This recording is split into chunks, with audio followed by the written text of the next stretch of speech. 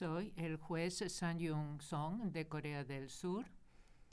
He sido juez y presidente de la Corte Internacional de Justicia.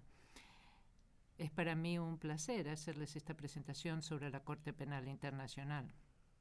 A fin de que la CPI sea una institución auténticamente internacional, es muy importante que personas en todo el mundo tengan pleno conocimiento de sus funciones y objetivos. Aun si en su trabajo cotidiano o en sus estudios no tengan que ver con la CPI, les puedo asegurar que es un tema que contiene muchas cuestiones fascinantes. El Estatuto de Roma, sobre el que se basa la CPI, constituye realmente un paso fundamental en la justicia penal internacional. 10 años tras la adopción del Estatuto de Roma para la Corte Penal Internacional, ha llegado el momento de que echemos un vistazo atrás y evaluemos nuestros logros. Es lo que quisiera hacer durante esta presentación. En primer lugar, les hablaré de la historia de la CPI y luego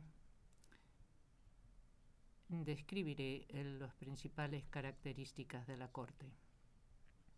Empezaré por la historia de la CPI. Durante más o menos un siglo, la comunidad internacional examinó la creación de una jurisdicción penal internacional. El siglo XX ha sido tanto un siglo de reflexión sobre el tema como un siglo de vacilación. En el curso de dicho siglo se libraron guerras, tanto internacionales como civiles, y como consecuencia murieron millones de personas. Se cometieron cruentos crímenes durante esos conflictos, la mayoría de ellos contra la población civil.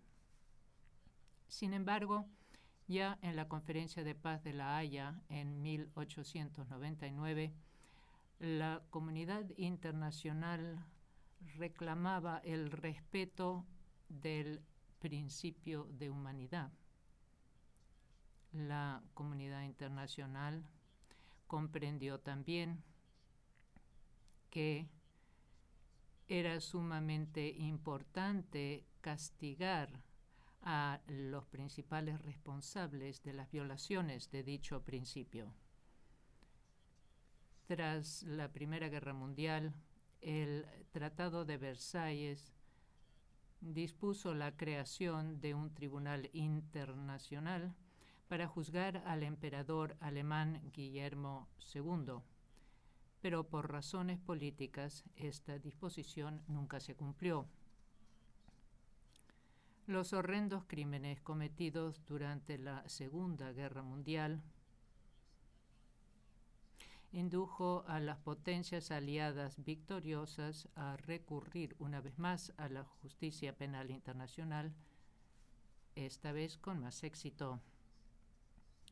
Los aliados firmaron el Acuerdo de Londres del 8 de agosto de 1945, creando el Tribunal Militar Internacional con sede en Nuremberg. Un tribunal similar fue creado en Tokio.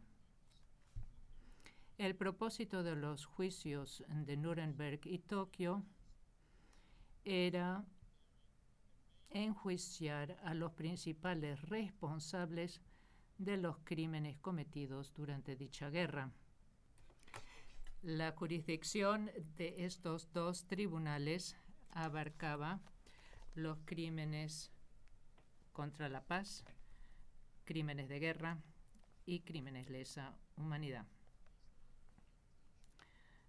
No tengo la intención de hablarles en detalle sobre estos tribunales hoy, aunque constituyen un tema fascinante.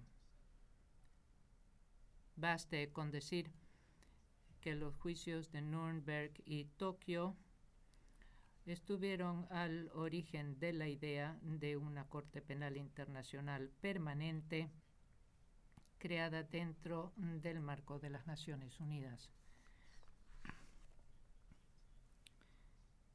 Por consiguiente, se redactó en los años 1950 un estatuto de la Corte Penal Internacional y un código de crímenes lesa humanidad. Y luego fueron discutidos en la Asamblea General de las Naciones Unidas. Sin embargo, la Guerra Fría suspendió provisionalmente este esfuerzo. Recién después de concluir la Guerra Fría, resultó posible un nuevo intento. En 1989, la Asamblea General solicitó a la Comisión de Derecho Internacional retomar la idea de la Corte Penal Internacional. La Comisión presentó un proyecto de estatuto en 1994. Paralelamente, los terribles conflictos en la ex Yugoslavia y en Ruanda demostraron una vez más a la comunidad internacional la necesidad urgente de una justicia penal internacional. En 1993 y 1994, el Consejo de Seguridad de las Naciones Unidas instituyó el Tribunal Penal Internacional para la ex Yugoslavia, el ICTY, y el Tribunal Penal Internacional para Ruanda, ICTR. La jurisdicción de estos dos tribunales se limita a genocidio, crímenes lesa humanidad y crímenes de guerra cometidos en dos conflictos específicos.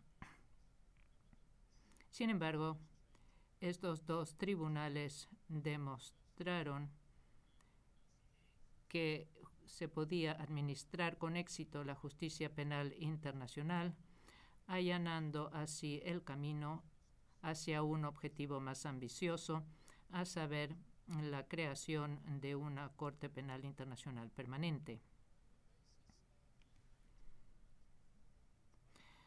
Sobre la base del proyecto de estatuto de 1994 preparado por la Comisión de Derecho Internacional, continuaron las negociaciones adquiriendo impulso adicional. En el verano de 1998, representantes de más de 160 estados y de más de 250 organizaciones no gubernamentales se reunieron en Roma para negociar lo que se convertiría en el Estatuto de Roma de la Corte Penal Internacional. La Conferencia de Roma adoptó el estatuto el 17 de julio de 1998. 120 estados votaron a favor del estatuto, 7 en contra y 21 estados se abstuvieron. El número requerido de 60 ratificaciones del estatuto se alcanzó con rapidez sorprendente y el 1 de julio del 2002, 4 años después de su adopción, entró en vigor el Estatuto de Roma. Así nació la CPI como una institución internacional independiente. Más de 100 estados son parte al Estatuto de Roma. Entre ellos encontramos a países de todos los continentes y los magistrados y el personal de la CPI provienen de las distintas regiones geográficas del mundo.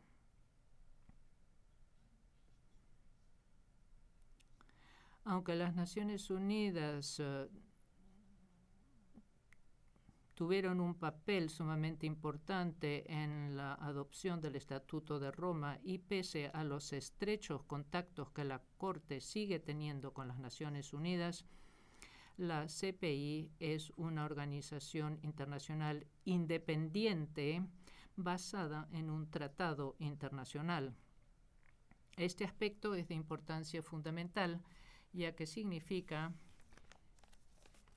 que es decisión soberana de cada Estado ser parte a la CPI o no.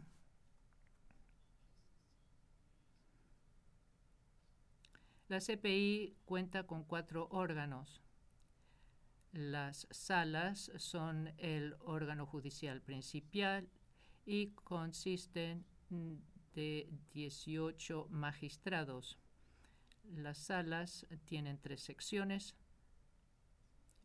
La sección de cuestiones preliminares, la sección de primera instancia y la sección de apelaciones, de la cual yo soy miembro y presidente. Los magistrados son elegidos por la Asamblea de Estados Partes por un mandato de 9 años.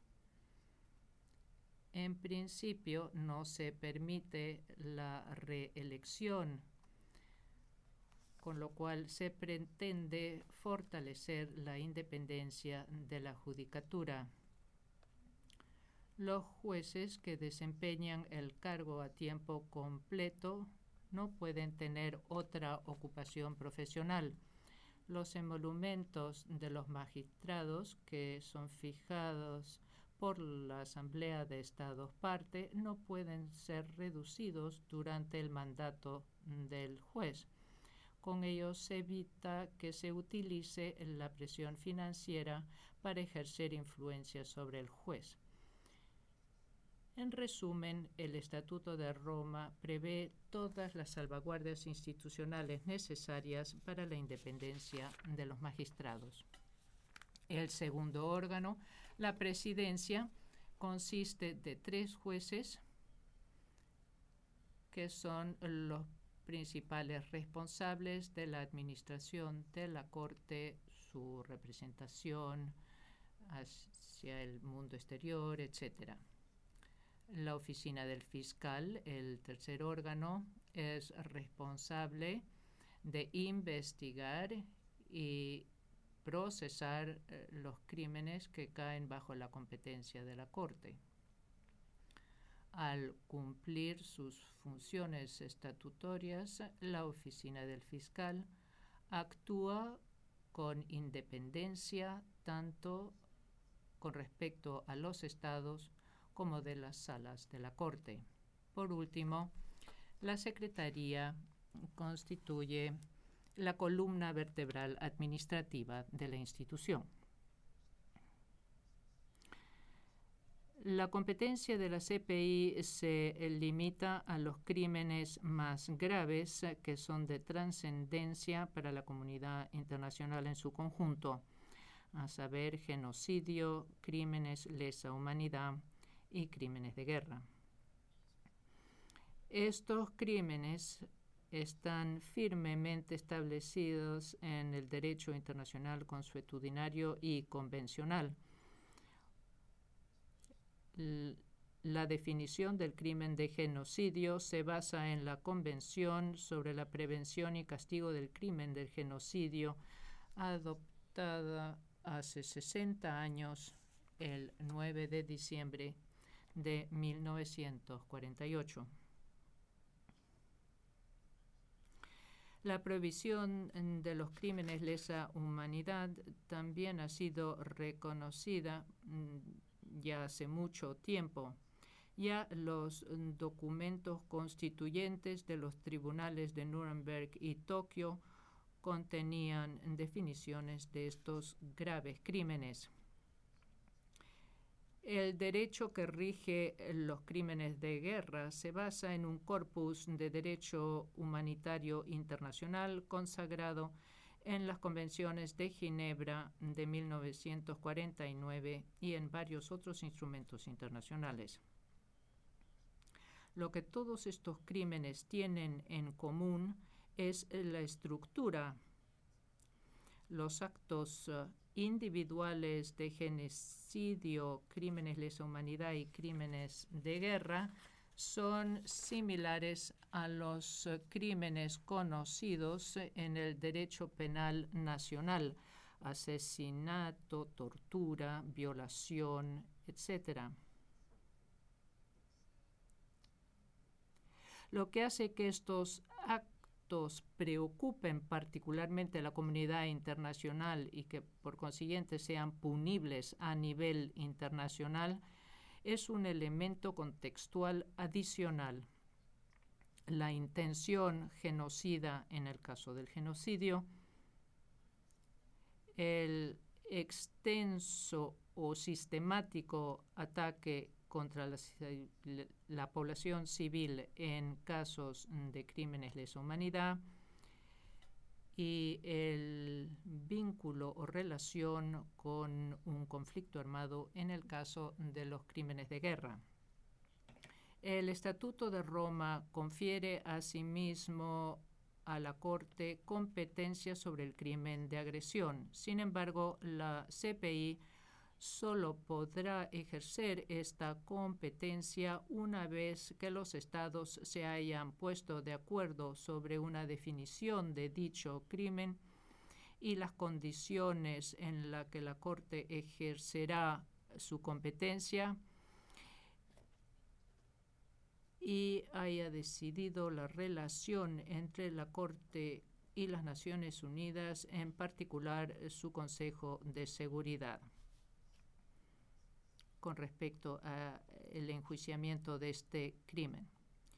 La jurisdicción ratione temporis de la CPI se limita a crímenes cometidos desde la entrada en vigor del Estatuto de Roma.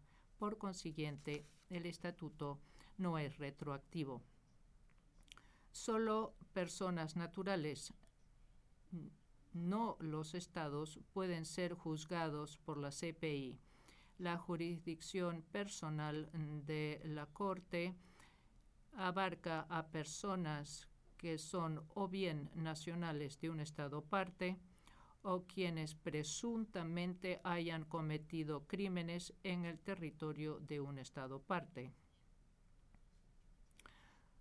Solo cuando el Consejo de Seguridad de las Naciones Unidas, actuando al amparo del capítulo 7 de la Carta de las Naciones Unidas, remite una situación a la CPI, podrá extenderse la competencia de la Corte al territorio de un Estado que no sea parte del Estatuto de Roma.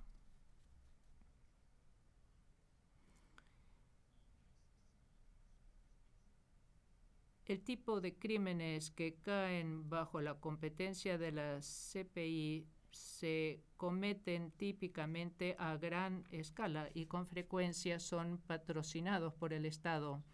Son crímenes que surgirían durante conflictos armados con altos intereses en juego, como lo demuestra la experiencia de los tribunales de la ex Yugoslavia y Ruanda. Los sospechosos que probablemente comparecerían ante la CPI bien podrían incluir ministros de gobierno y presidentes de Estado. De ahí que la CPI funciona en un entorno sumamente político, con lo cual la independencia de la CPI de toda presión política reviste enorme importancia. La CPI puede hacer frente a estas presiones políticas y actuar con plena independencia. A juicio mío, la respuesta es afirmativa, ya que el Estatuto de Roma prevé mecanismos robustos para proteger cabalmente la independencia de la Corte y escudarla de las influencias políticas.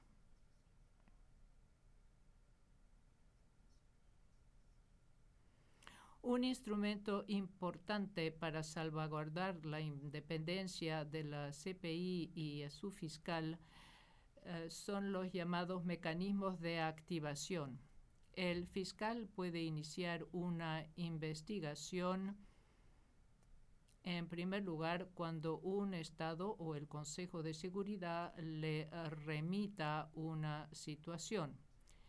Similar a una denuncia que se presenta ante la policía a nivel nacional, tal remisión señalaría al fiscal el hecho de que parecen haberse cometido ciertos crímenes. El fiscal, sin embargo, no abre automáticamente una investigación al recibir la remisión. Más bien tiene la obligación de analizar cuidadosamente de si existe un fundamento razonable para proceder con la investigación. Recién cuando queda convencido de que es así, iniciará la investigación sobre la situación que le ha sido remitida. Cabe señalar en este contexto que los estados y el Consejo de Seguridad solo pueden remitir al fiscal una situación y no un caso específico contra un sospechoso específico. Por consiguiente, no se puede utilizar una remisión para atacar a una persona específica. Le incumbe al fiscal decidir quiénes son los sospechosos y quiénes han de ser enjuiciados. Pero, ¿qué ocurre si ni un Estado parte ni el Consejo de Seguridad remiten una situación a la Corte, por más que esta situación claramente requiera la atención de la CPI? Este tema fue debatido acaloradamente cuando se negoció el Estatuto de Roma. Algunos estados favorecían el enfoque de que una remisión por parte del Estado o el Consejo de Seguridad era un requisito previo, con lo que se hubiera ejercido una influencia política negativa sobre la Corte, bloqueando efectivamente una investigación de no desearla el Estado parte ni el Consejo de Seguridad. Finalmente se halló una solución diferente. El fiscal puede abrir una investigación de oficio si cree que existen fundamentos razonables para tal medida. El Estatuto de Roma también prevé controles a la decisión del fiscal de abrir una investigación de oficio. A saber, lo puede hacer únicamente previa autorización de la Sala de Cuestiones Preliminares. Por consiguiente, 3 magistrados examinarían detalladamente la decisión del fiscal a fin de evitar que se tome una decisión mal fundada. Un aspecto importante del Estatuto de Roma es el principio de complementariedad. No es el propósito de la CPI reemplazar jurisdicciones nacionales para conocer de casos de genocidio, crímenes lesa humanidad o crímenes de guerra. Más bien, la Corte complementa las jurisdicciones nacionales. Solo entrará en juego cuando las Cortes nacionales no desean o no pueden actuar. Este principio se traduce en los procedimientos de la CPI como una cuestión de admisibilidad.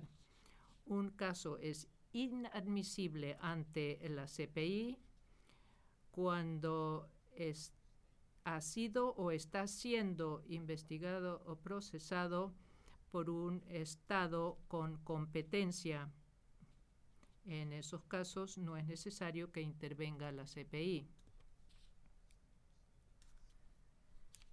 Pero, ¿qué ocurre si se incoa una acción penal a nivel nacional para proteger a un sospechoso de la jurisdicción de la CPI?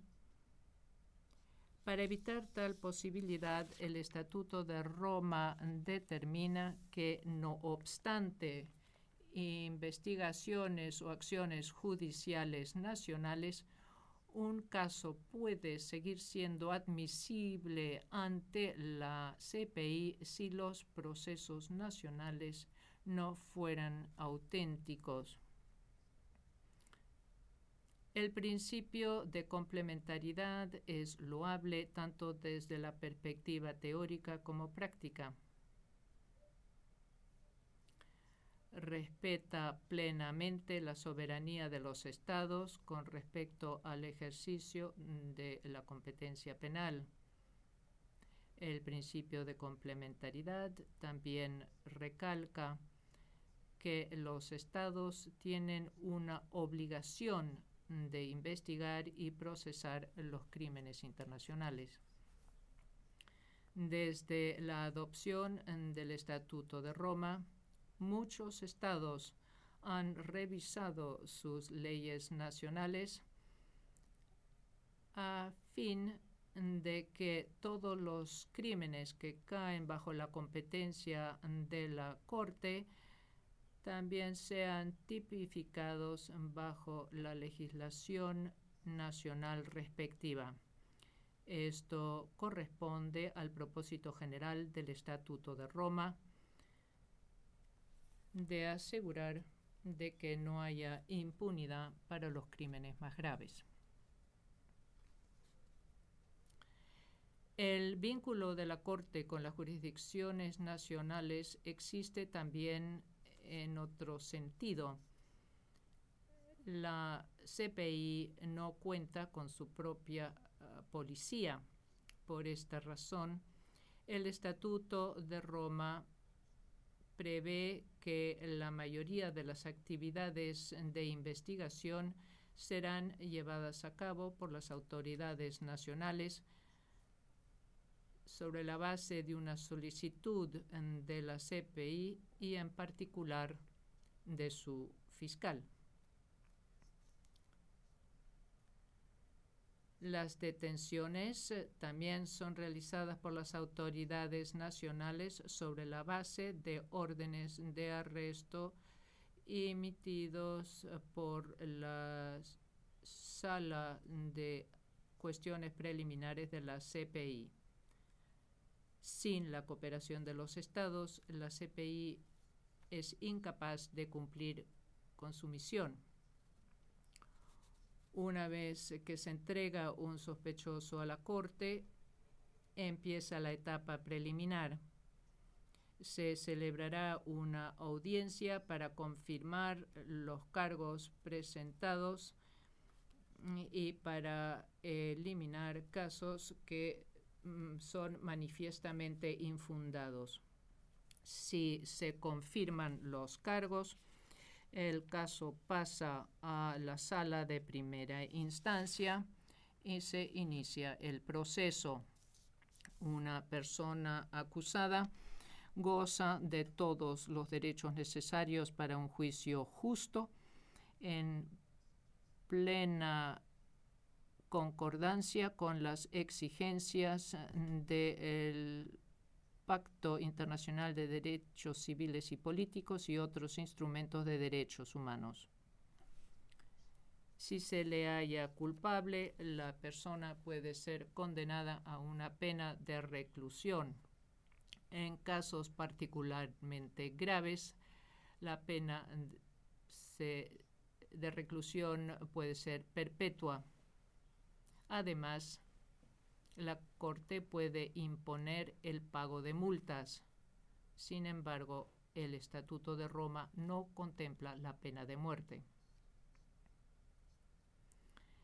Si se le condena a una persona a la pena de reclusión, la Corte identificará a un estado en donde se pueda cumplir esta pena.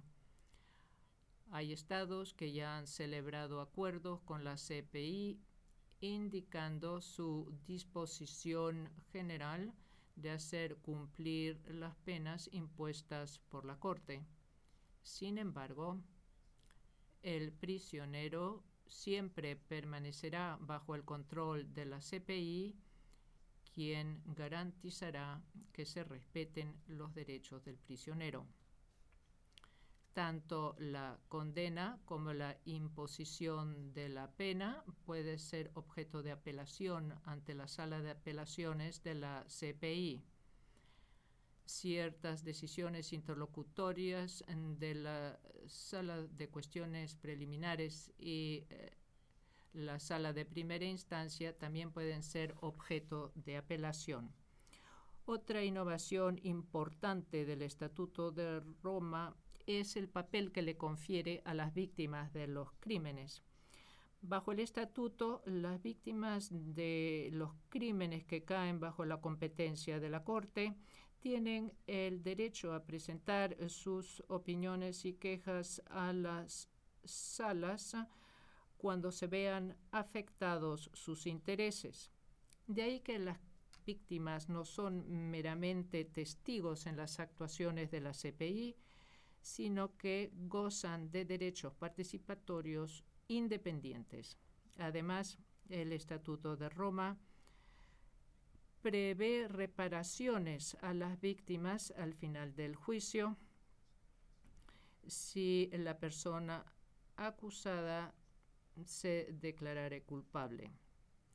El Estatuto también crea un fondo fiduciario para las víctimas para ayudarle a la Corte proporcionar tales reparaciones. El robustecimiento de los derechos de las víctimas en el Estatuto de Roma es un paso importante en la justicia penal internacional. Los juicios penales se centran necesariamente en el perpetrador. Al agregar la participación de las víctimas y la posibilidad de reparaciones, el Estatuto recalca que también hay que reconocer la situación difícil de las víctimas a fin de fomentar la justicia y la reconciliación. Se ha logrado mucho en los 10 años desde que se adoptara el Estatuto de Roma.